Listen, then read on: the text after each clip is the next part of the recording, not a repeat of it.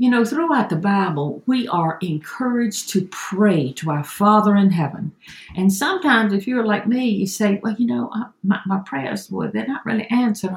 I wonder if God even heard my prayer at all. Let me tell you about Daniel. In the book of Daniel, Daniel was taken captive. He's carried off to Babylon. He had to serve in the Babylonian government 70 years.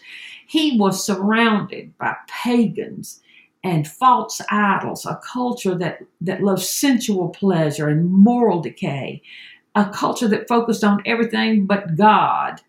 Now, Daniel could have fell into despair, but he never gave in and he never gave up. Let me tell you what he did. He held fast to his faith in God. He knew no matter what, God was sovereign. He was dominant and supreme.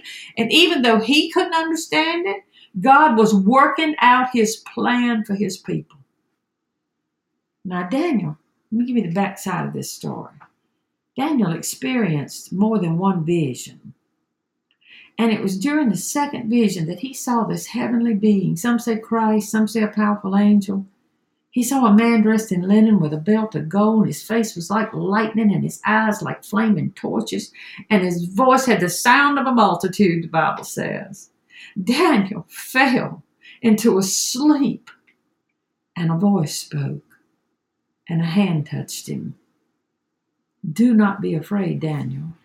Since the first day that you set your mind to gain understanding and to humble yourself before your God, your words were heard, and I have come to tell you. But the prince of the Persian kingdom resisted me for 21 days, and then Michael, one of the chief princes, came to help me because I was detained there with the king of Persia.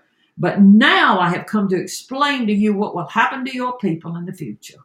See, God had sent a messenger to Daniel, and some powerful spiritual being, some prince of the Persian kingdom, stopped him from coming for 3 weeks. But Daniel faithfully continued praying and fasting.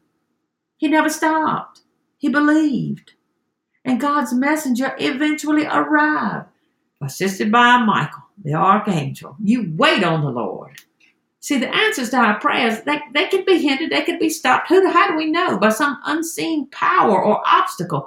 But God's answers to your prayers, they may not come too easily or too quickly. But prayer, it can be challenged now by evil forces. But you pray passionately, intensely. You pray unceasingly and earnestly, and you expect God to answer at just the right time.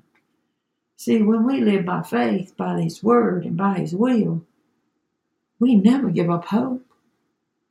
What is unknown on earth is fully known in heaven. And God knows the time and the place for all your answers to your prayers. Do you hear me? It will be in His timing. And as we persist in prayer, we must never give up hope.